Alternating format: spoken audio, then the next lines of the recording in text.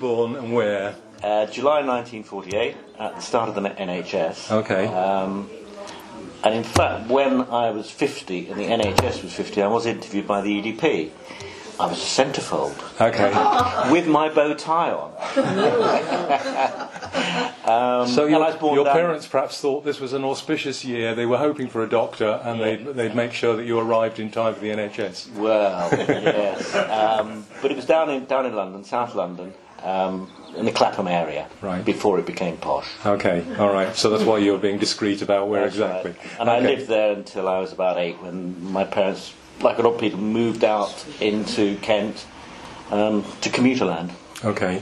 Do you have any memories of being in London at that time, of that early life? Yes, I do. I can remember going to school. I can remember opposite where we used to live in a flat, which was above a garage. There were prefabs from bomb damage during the war. There was still a lot of bomb damage in South London, all around the South Bank. It was a terrible place. Sure. A lot of wreckage there. Good to play in? I can remember very clearly the smog of 1953, right, which was absolutely extraordinary. Can you speak up, please? Yes, of course. I can remember. So I was in. Do you want me to talk about that? Because it was an extraordinary event, because it had big health issues. We just happened to be out in my father's car, and the smog came down. I was with my aunt, my mother, my sister, obviously my father. The fog was unbelievably thick. You could see about 6 to 8 feet. My uncle knew that we were out, my aunt's husband, and he walked from. They lived in an adjacent property. He walked up to Clapham Common, identified my father's car by the sound of the engine, because there weren't as many cars on the road in those days. And he then proceeded to hold his hand on the bonnet and feel his way back to where we lived in King's Avenue. When we got in, all of our faces were completely black and sooty. My mother's and my aunt's stockings had holes in them from the sulfuric acid and the nitric acid in the air. And of course the health consequences, thousands of people died with bronchitis. Is that right? And it was subsequent to that the Clean Air Act came in London, and you weren't allowed, I think you initially had smokeless fuel. And now, of course, it's gone on from there to more other hazards like car exhaust fumes. For you, was that an excitement that this was going on, or were you worried about it? I was just curious that, when we got in, everybody's faces, we got scars around our faces, but everybody looked like they'd been in a coal mine. Yeah. And was there a noticeable change, not just in attitude, but in the weather from then on? I mean, I can't really remember that, because I would have been about 5 then, and we moved out of London a few years later, and I didn't then move back into London until I went to medical school. Okay. Were you sorry to move out of London? Was it a great place to be when you were little? I mean, you said there were lots of building sites and things. Were they places you were allowed to go and play, or? Well, we were very lucky. We had a big back garden at the back of the garage. It was a sort of a small garage over which we had a flat, which was rented. When you say garage, do you mean a petrol garage or a garage for parking a sort of cars maintenance in? garage. Right. Maintenance garage. Right. The garage owner was a bloke called Ginger. Okay. You can imagine the colour of his hair. Smoked like a chimney. But I can't remember an awful lot about, other than being at school, having quite a lot of friends. I do remember from the medical point of view that the polio outbreak, which was 53, 54, and one of my school friends, Olaf, suffered from polio at that time. Fortunately he survived it, but many people didn't. And there were other sort of diseases in those days that you hardly ever see because of immunisation. Sure. But I do remember the polio epidemic. Yeah. And there are a few people of our age, even in this area, who have got polio from that time. Yes. So, yes. Yeah. You mentioned a friend at school, Olaf. There. What the area you were living in? Was it still very multicultural then? Do you remember that at all? Not particularly, but obviously Brixton, we lived about a mile from Brixton. And that's where the Windrush generation first settled, Yes. one of the areas anyway. But no, it was largely English working class, where we were. Yeah. And your parents, what did they do? My mother had been a manager of the accounts department of a company called Cape Asbestos. Okay. Great place to work. And they're still, they still survived as a company despite all the litigation. And my father had gone into the army when he left school, and then been caught up in the war. So he had sort of 6 or 7 years out in India. Came back and he became a salesman for Remington Rand. Is that the Shavers people? The Shavers, As in typewriters and... I thought it was so good I bought the company, that one. That one, yeah. Okay, all right. And That's a bit of a change for him, from the army to selling razors, etc. But Well, probably a relief after being in the war, I would think. right, But he, like a lot of people of those generation, didn't really speak about his war memories. no. You know, I think he had a lot of good friendships, but we never really spoke about what action he may have seen. Okay. He was in India and Burma fighting the Japanese. Okay. Yeah. Can you hear now? Is that reasonable?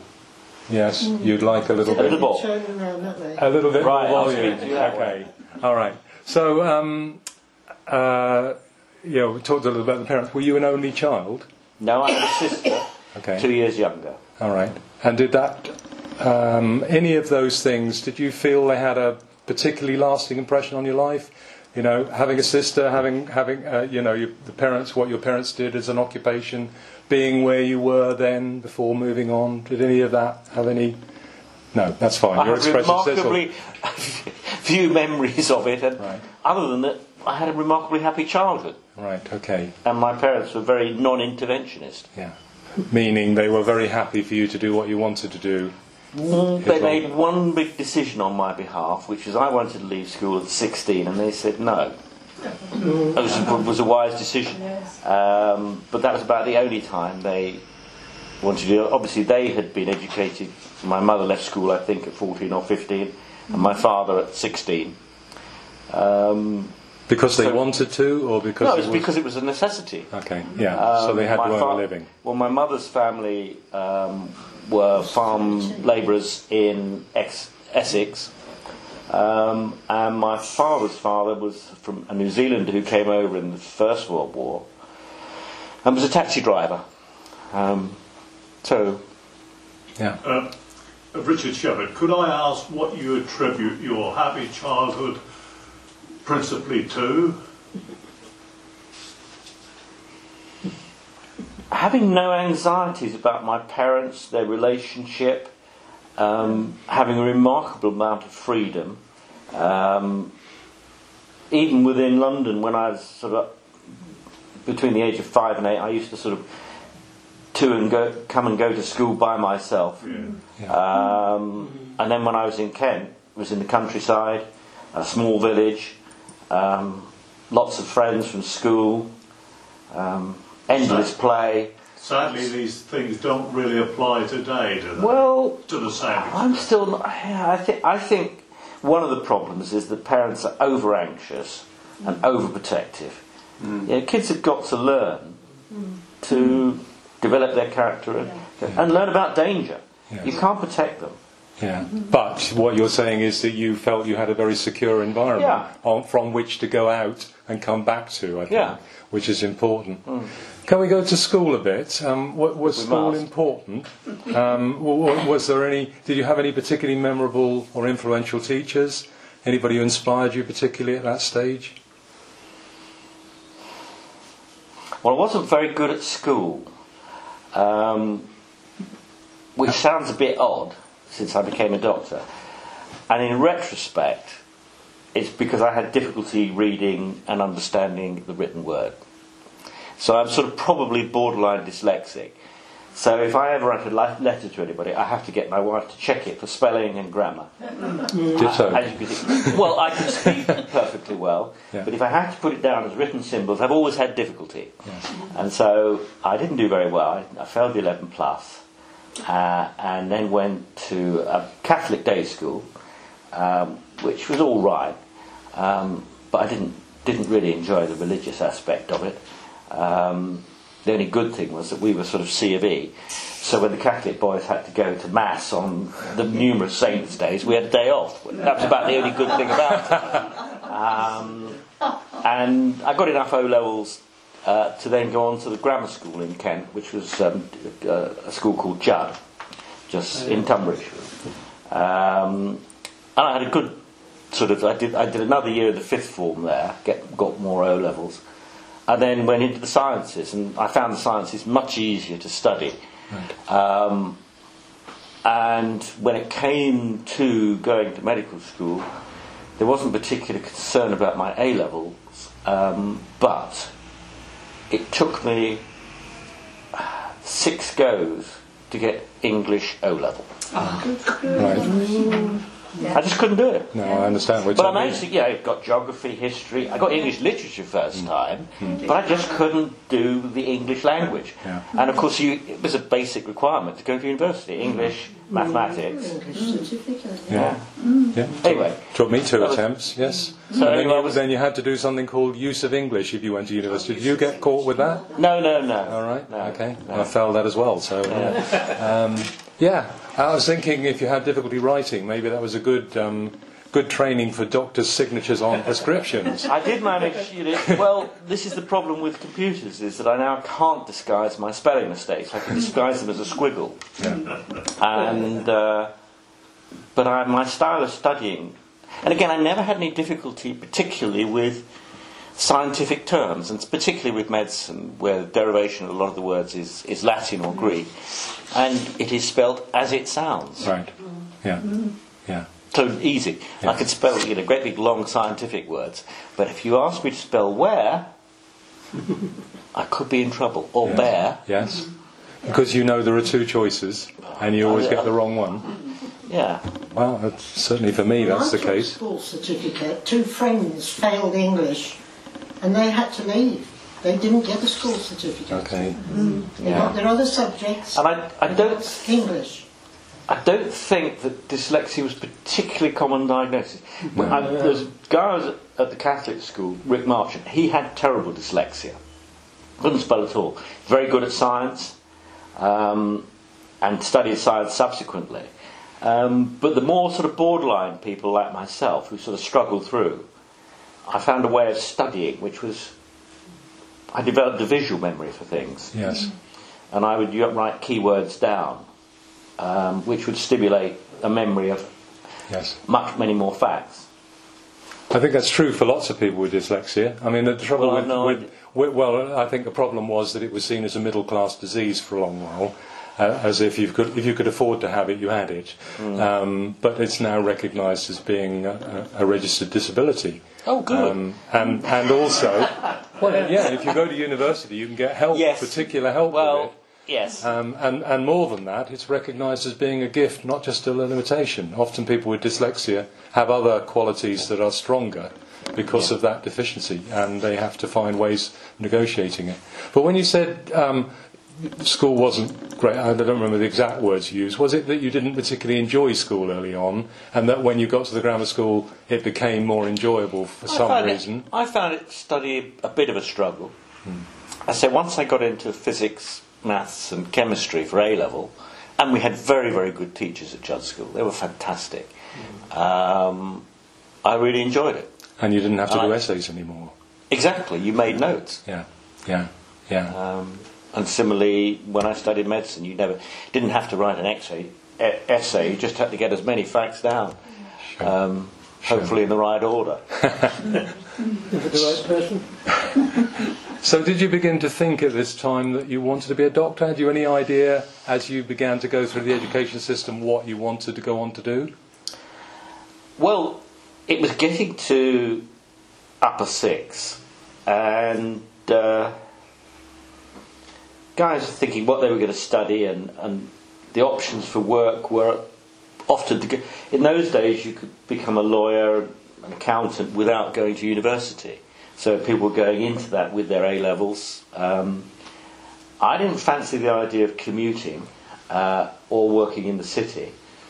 And I thought, maybe we had a very nice family doctor. I thought, well, that sounds looks like a nice thing to do. So I inquired of the careers department, and they said, oh yes.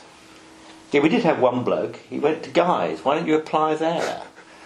And so the careers advice was a bit patchy. Yeah. Anyway, I filled in my university application form, and subsequently was interviewed at St Mary's Hospital in Paddington, which was quite enlightened in those days because you were interviewed by a student, a member of the academic staff, and a member of the clinical staff. I can remember all three, but the member of the clinical staff was Roger Bannister. All right. And at the time when I was quite good at sport, I was a pole vaulter and a long jumper. And so Roger rather settled on this and said, how far could you long jump? I thought, well, I'm not going to be able to demonstrate it here. So I took my best ever jump, added 6 inches and a following wind, and long jumped into medical school. There was a slight hiccup though, in that we sat an intelligence test before we were interviewed. And oh dear, I've done this before. It's called the 11 plus and the 13 plus. This is going south. And anyway, it didn't. And the other thing about St Mary's, if they liked you, they made you the minimum offer. Okay. Rather like Oxford and Cambridge. Yes. So to be offered 3 E's at A-level to get into medical school. Goodness. Those were the days. Yeah, well, I got places there. I got 3 D's without interview at Liverpool, 3 D's and a C, 2 D's and a C at Birmingham, and I went to interview at Guy's, and they offered me 3 C's. 3 E's. Yeah, 3 C's. Okay. That's Guy's, which was. I mean, now you've got to have straight A's, and I'm not sure that's a good idea. Anyway, so I plumbed for the lowest bar. Sure. But also, I had a very happy time at medical school. Yeah. Did your parents have ambitions for you that were the same or different? No. This is why I say they never really pressurised me, and I suppose, like a lot of people who are my generation, your generation, I was the first person to go to university. Yes. Amongst my cousins, I was the only one. Which made you a freak? Made you a freak or tremendously proud? They were tremendously proud of... I think they were proud. Yeah. I think they were, as I say, they were just very supportive, but they never sort of interfered, and they didn't sort of come and see me at medical school or inquire how things were going. Same when I was doing my A-levels. I was sort of slightly beyond their educational achievement at that stage, and I think they said, well, let him get on with it. Yeah. Did you have to pay any money? No. Well, you had a maintenance grant. By the time I went to medical school, my father had done well, and he was now working for Chubb's Security as a managing director. So they paid me a sum each week for me to live on. Yeah. But that was... Well, it would have been means tested. Yeah, it was means tested. And from memory, I think it was about £7 or £8 a week I cost them, of which £3 was rent for a flat. Sure. Well, a room in a flat. Yes. Yeah. Do you think it was easier to be a doctor then? I mean, is that kind of what you're feeling, or that there wasn't that much demand amongst students to want to be a doctor, so the grades were low to encourage people in? Or what's your assessment from this vantage point? I think they were all clever boys. When I went to St Mary's, most of them got the same offer. But we had our 50 years since I went to medical school reunion last year, and 10 of them had become professors of this, that and the other. They were all clever people, and some of them were outstandingly clever, well ahead of me. So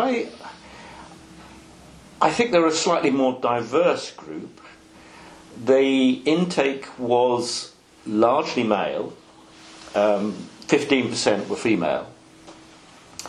There was a heavy representation of doctors, the family history of doctors. So it was a family business. Yeah.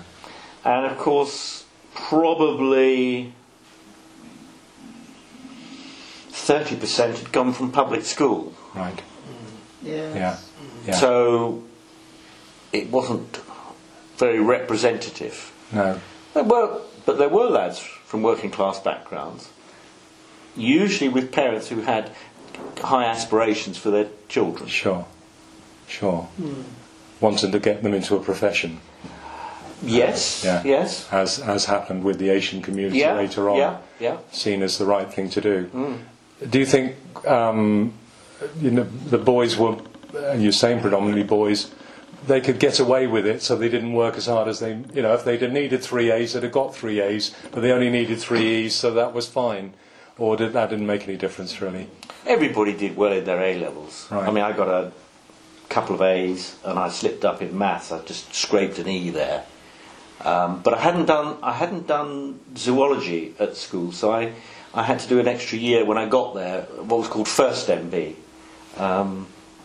Right. I think all the guys got good A-levels. Okay. I remember that the people doing humanities spent all their time doing essays, and the people doing sciences spent all their time playing cards, because their work didn't take as long to do. And would that fill your memory, or not really? No. No. Medical education has always been pretty full on. In that you've got a lot of lectures to go to. You've got a lot of subjects, a lot of facts to get in. So we used to work pretty hard, actually. We played pretty hard too. During my sort of time, I would play rugby twice a week, water polo 2 or 3 times a week, squash once or twice a week, but then we'd work every evening. And that was allowed, as it were, within. It was expected, was it? It was expected at St Mary's. Right, okay. I mean, the old joke about St Mary's was that as you came through the door, somebody would slip you a rugby ball, and if you caught it, you were in. I was at medical school with J.P.R. Williams. Okay. So when I was playing rugby at St Mary's, I was never good enough for the first team. Always played in the seconds. The first team, half of them have been county players at schoolboy level, English schoolboy players, and we used to play Richmond firsts. We used to play Bath first, Bristol first. Sure. Big teams. Sure. The first team, and they used to win sometimes. Yeah. I just got smashed. Were you a scrum half? I was a centre and a fullback. Okay. All right. So you got dropped on. Yeah. You said in the information you sent me that you went on to have a number of house jobs when you. I don't know whether this is during training or subsequent to training, and I'm not quite sure what a house job is. Okay. Well, again, the career structure's changed since I left, but what used to happen, you'd qualify after five years, and then you'd do your 2 lots of house jobs. There was junior house job when you were very junior, and that would be in medicine or surgery, and you were basically nursed along by the ward sister. Okay. She was your best friend. You worked incredibly long hours, were quite exposed to things that you didn't really feel competent to deal with. Anyway, once you survived that, you then went on to senior house level, and that had some sort of choice reflecting where you wanted to end up. So if you wanted to end up as a cardiac surgeon, you might do a job in cardiology at SHO level, and then you might do a cardiothoracic surgery job. Okay. And then you would, after you'd done a year of at senior house officer level, you would then go to the registrar level, junior registrar, and then eventually senior registrar. The senior registrar post would be for 4 years. So most people getting to be consultants in hospitals would be rare to get there before your mid-30s. Right. Whereas now you can be a consultant usually after about 6 years training.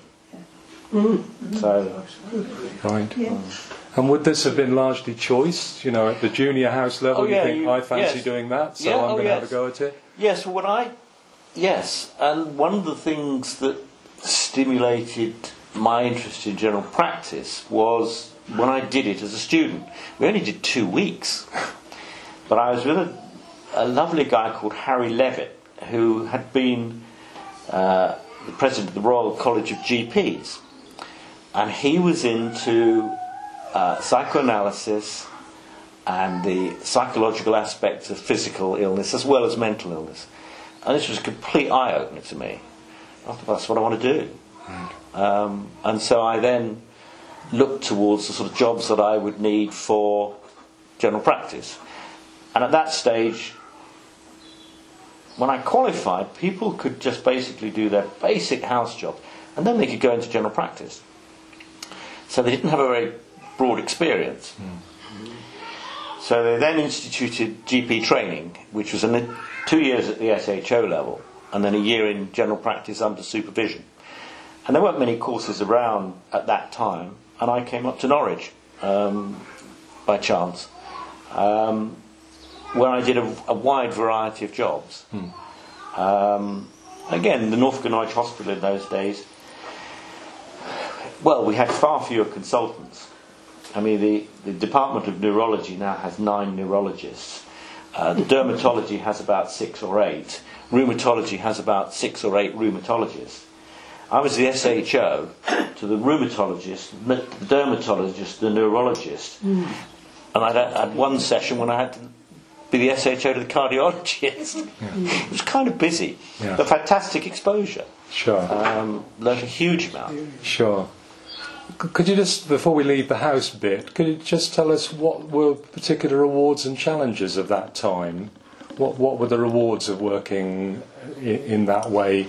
You've got a lot of experience. It was very, very sociable. You work very long hours, 100 hours plus a week. So one of your problems was just keeping your eyes open. Right. You could be come on. My worst job was at Hillingdon in the surgery job there. I'd be on Friday, and then I'd be on call for the weekend, Saturday, Sunday, Monday, and I'd get off on Tuesday evening, and I'd be continuously on call in that time. Right. So one of your problems was actually getting some sleep at some point. Yes. And I used to do that by counting patients.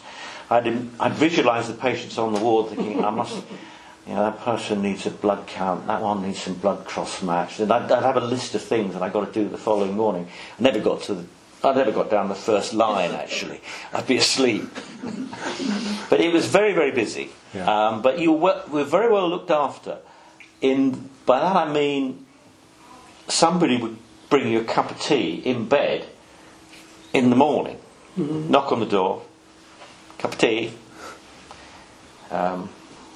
Sometimes somebody said 1 cup or 2. And you had your meals cooked for you in the doctor's mess. Right. And they would, keep a meal for you if you were operating or something. And at the Norfolk and Norwich, you would have your meals with the consultants. That was kind of handy because when I was working for so many of them, I'd often need to get second opinions from other consultants, so I could actually collar them. Yes. Over mealtime. Over lunchtime, and they were fine with that. Yeah. So it was hard, and you had.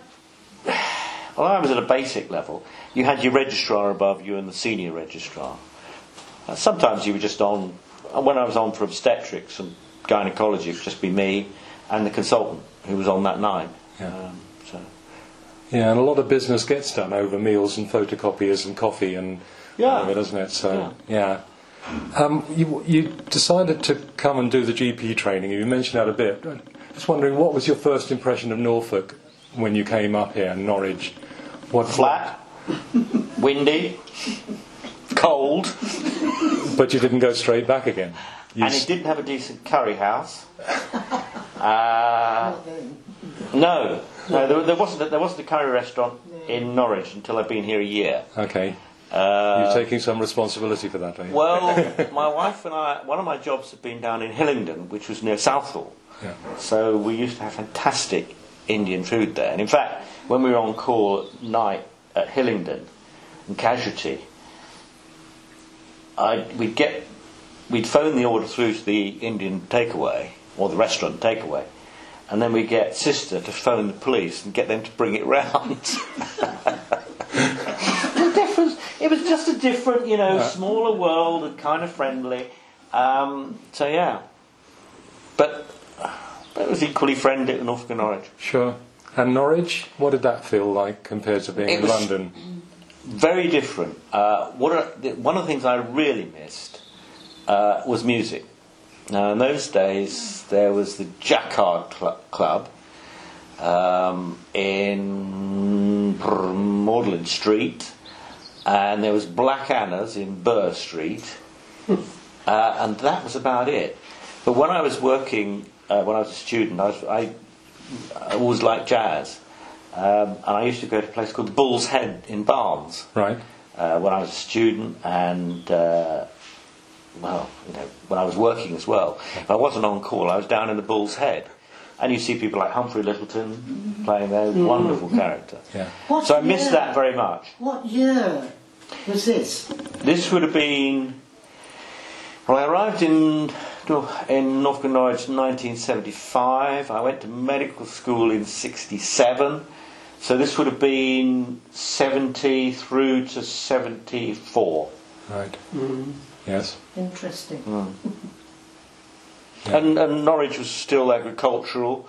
Where Castle Meadow was, there was still the Wednesday market there before it moved out.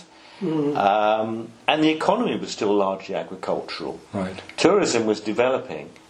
And agriculture still had a lot of workers on the farm. Sure. You got on all right with the language? Good question. My first job was at the David Rice in psychiatry. And I came home to my wife and said, I can't understand what they're saying. Because in those days there were stronger Norfolk accents. But after about a month, I didn't need a translation. It's a very clever dialect. I mean, the word do has got 3 extra meanings in Norfolk. It can mean you must, it can mean otherwise, and it can mean if. They're all embodied in a story where a young lady leaves her little girl to go away on or little boy to go away on holiday to London, and the passing advice was, do you make him do as you do? Do he don't do as he ought to do? And do you don't do as you ought to do? Do you give him a dirt? Like your brother too. Fantastic. 1978, you decide that you're going to join the Holt medical practice, or you're going to start there? I was invited to join. Okay, so you got to know these people while you were working in Norwich, or? Andrew Latton, who was a year ahead of me, had been on the vocational training scheme. He cut short his house jobs because Tony Allibone needed some help. When I joined, Holt practice had some difficulties. It had 2 sick doctors, and and they were single-handed doctors as well. So meaning, what does that mean, single-handed? They just worked by themselves. Right. Okay. They weren't a group practice. Right. There was there was no sharing of patients. There was some sharing of the out of hours. So Andrew joined Tony Allibone, and there was a vacancy. It was George Neal had died. Martin Jolliffe had moved from the practice, was up the road here, and said, did I want to join?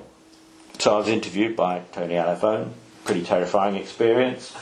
Got through that and joined the practice. But it needed bringing up to modern standards. Right. That's It had, yes, it was the time of change. Yes. And was at that time it was down the side of Richard Scott's shop?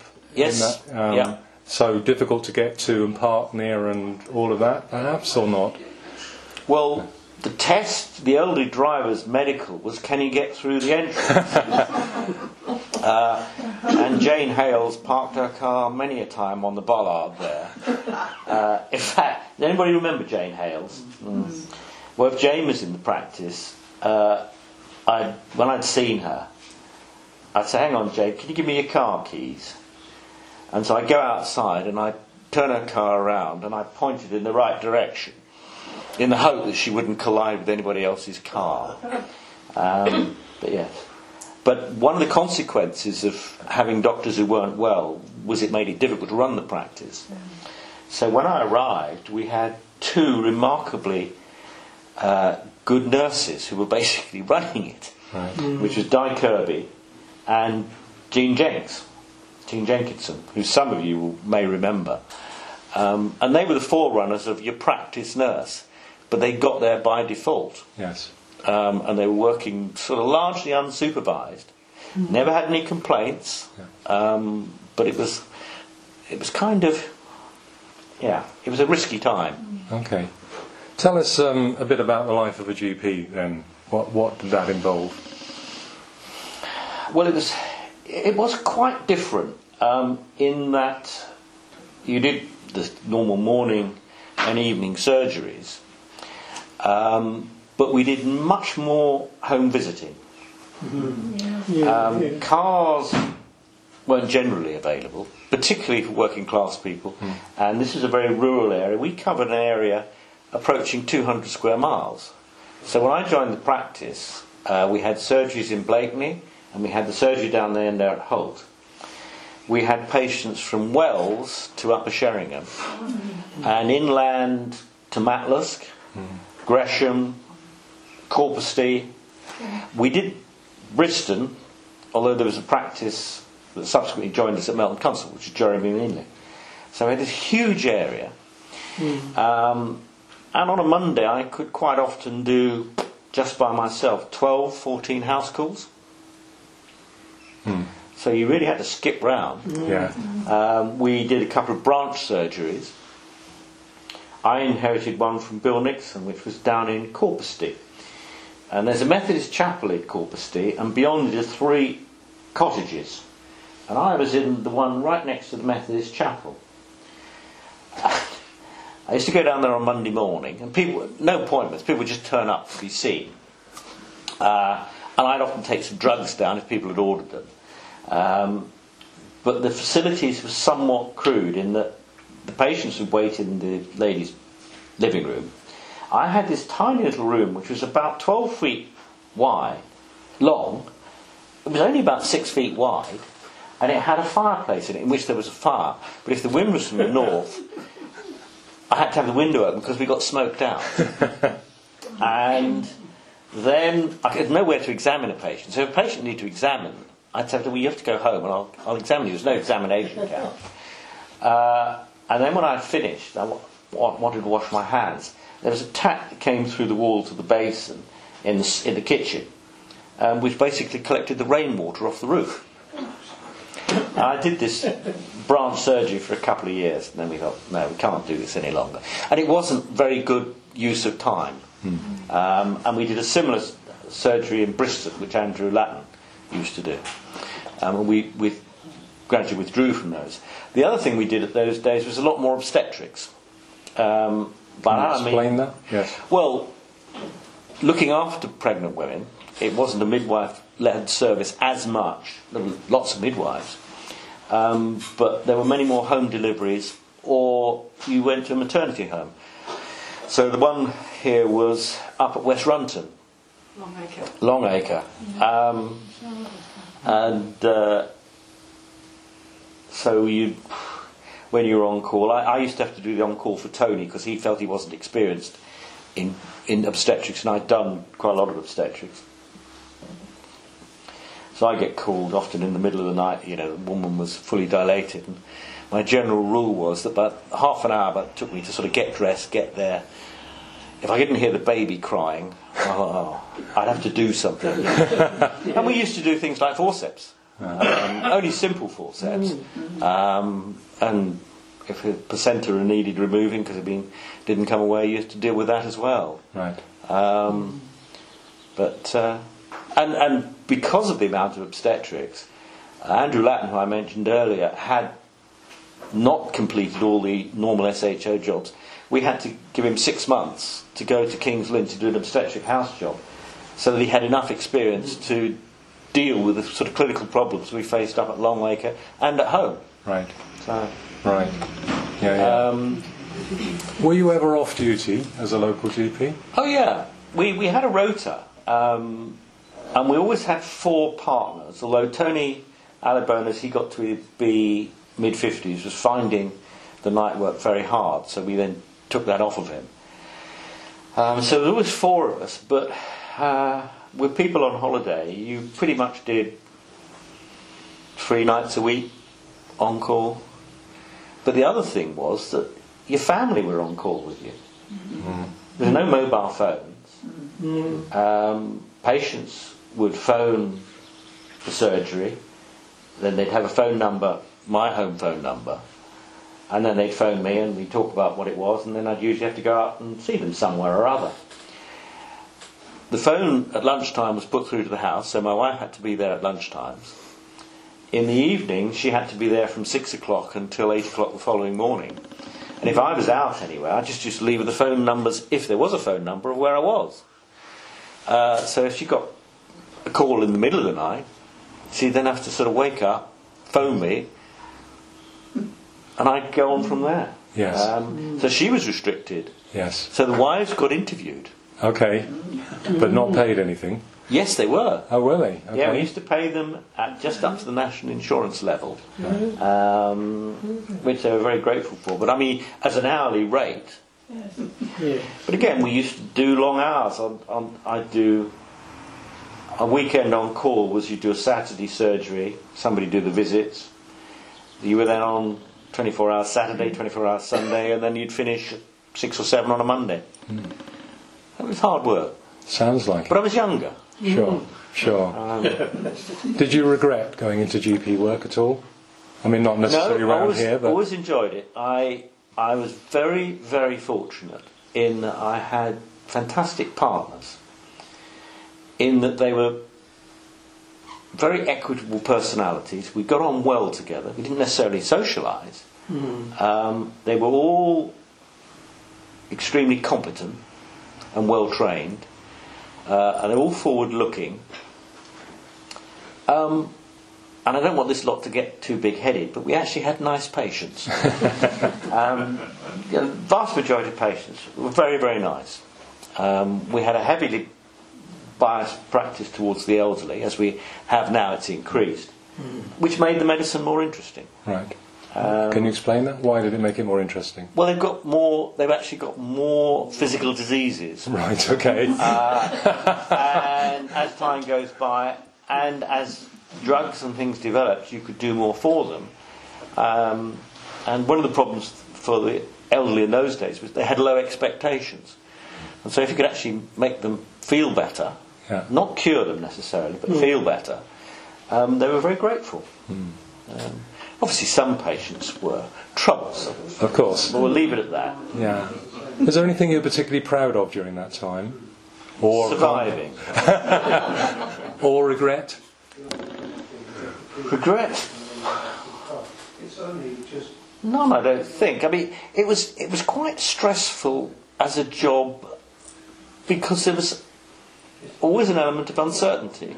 You were seeing potential diseases at a very, very early stage.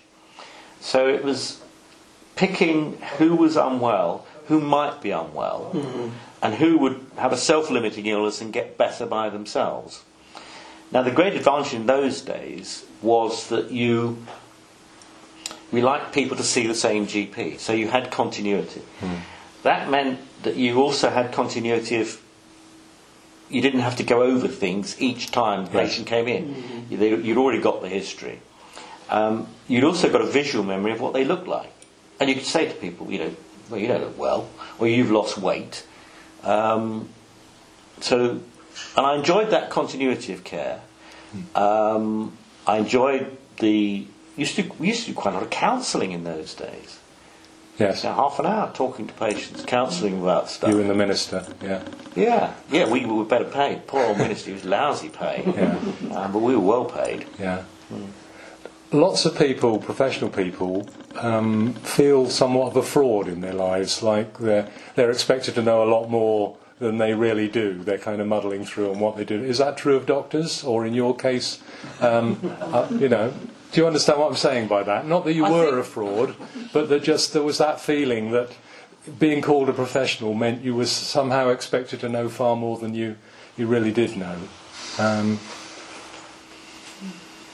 don't think so. I think because good clinical diagnosis is always a challenge. You've always got to be aware of the possibilities, and you learn by your mistakes, and you will make them. So the biggest problem is, can you cope with the uncertainty? And one of my partners, who was a superb doctor, was Roddy McLeod, and he couldn't.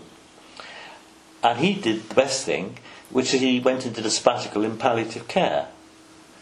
And he took up palliative care and is now, saw him a couple of years ago, he's now a professor of palliative care at Sydney University in Auckland. Because he couldn't feel he could do enough for the patients. Right. Well, it does. I was always able to separate my professional life from my home life, but he used to take the stuff home. Right. Yeah. Because there is also a sense as a patient that you sometimes feel you're in a situation where the doctor's saying, let's try this, and then come back here and let's try this, and that there's this element of guesswork, and that if only you could see someone who really did know. Is that fair?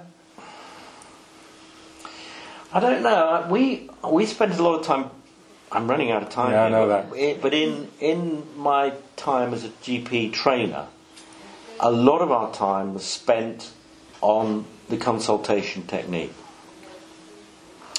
And we used to use a model which was very much about working out what the patient's agenda is.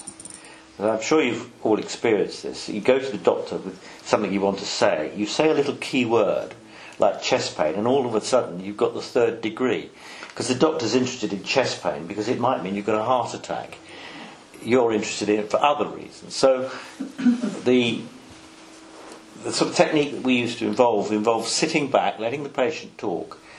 And I used to say to my students and the trainee GPs, patients come with three things. They won't come out in the order of what is the patient's priority. They'll often give you a trial on one thing, and if you pass that, they'll give you another. And we'd sit in surgery, play this game, and they'd see me, and I got two fingers like that, and we'd sit there, and anything else, and then the third thing would come out, and I'd go. So it is all about the consultation and getting the most out of it, and letting the patient decide the agenda. Has that suffered, do you think, the cut down in the amount of time? Well, doctors are under a lot of pressure. One of the biggest changes has been the amount of admin. Some of it because you can do many more blood tests, many more investigations, a lot more communication with hospitals. You spend a lot of time monitoring chronic diseases. It's a busy, hard life. Yeah, and that's why the out of hours wasn't sustainable. Sure. No, for other reasons as well. Yeah. I know you've got to go in a minute. What are the biggest changes you've felt have been in Holt, Norfolk in the time that you've been here, as a doctor or just personally? The development of group practices has been a good thing. The rise in the number of women in practice. We'd always had one lady partner, but now at Holt, the majority of the partners are ladies. I think that's a good thing. The drugs make a big difference to people now. When I first started, we had some drugs, but they've been improved, and people survive things that they wouldn't have done in the past. better monitoring of patients, due to a certain extent by a contract introduced a number of years ago where GPs are paid by results of sorts. It has, though, the downside of that is has led to a bit of tick box medicine. You go, and again, get to the patient's agenda. The patient comes in with an agenda, the doctor's got an agenda, he's got to make sure he's weighed them, check their blood pressure, and ask them whether they smoke, and when they, how much alcohol they're drinking. So you've got a competing agenda here, yes, which creates tension. Yes. And of course, we all know it's difficult to get to see a doctor. Yes. Yes. And that's because of the investment.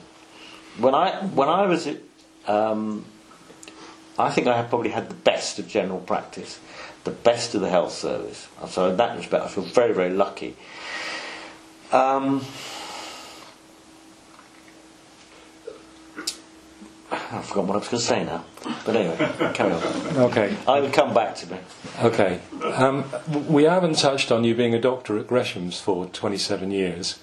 Was that different?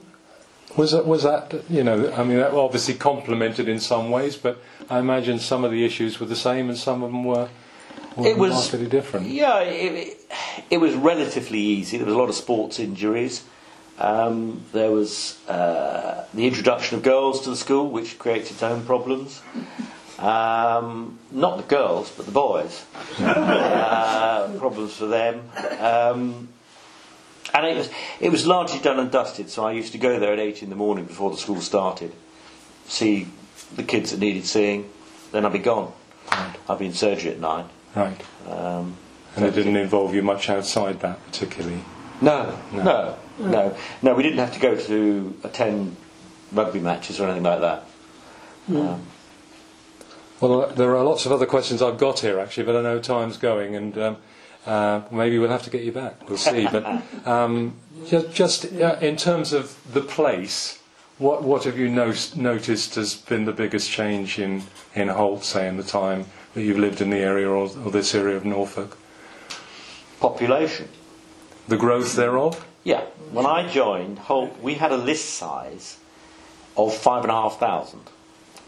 Martin up the road had another 600 patients. So we're just over 6,000 patients. And then if you included Melton Constable, which is Jeremy and Trevor, who eventually joined us, they had about 1,500 patients. So about 8,000 patients. List size now 15,000. So everything, yes, growing, and again, a lot more elderly. Yes. So obstetrics withered. Yeah. Any unfulfilled ambitions? Well, I would love to have played a musical instrument, but never too late for that. Well, to play it well. Well, that's true. I'm pleased that my daughter plays the piano. I remember playing a recorder at school, but that's my only unfulfilled ambition. On the wish list.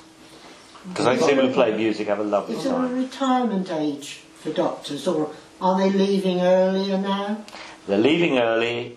There's a crisis in medicine looming because they're leaving early because the job is too stressful. In the same way that it's very stressful for teachers. Yeah. True. They're leaving early. They're finding they're demoralised. Maybe their status has changed. Both teachers and doctors. It was always, when I was working, a high status profession. Whether we deserve that status, you can think. But it was a high status profession. But it just got harder. I mean, I remember when Ken Clark tried to introduce a compulsory retirement age for GPs of 70, there was an outcry. Because they wanted to go on. Now you won't get them going much beyond 60. And I went part-time at 59 and finished at 63.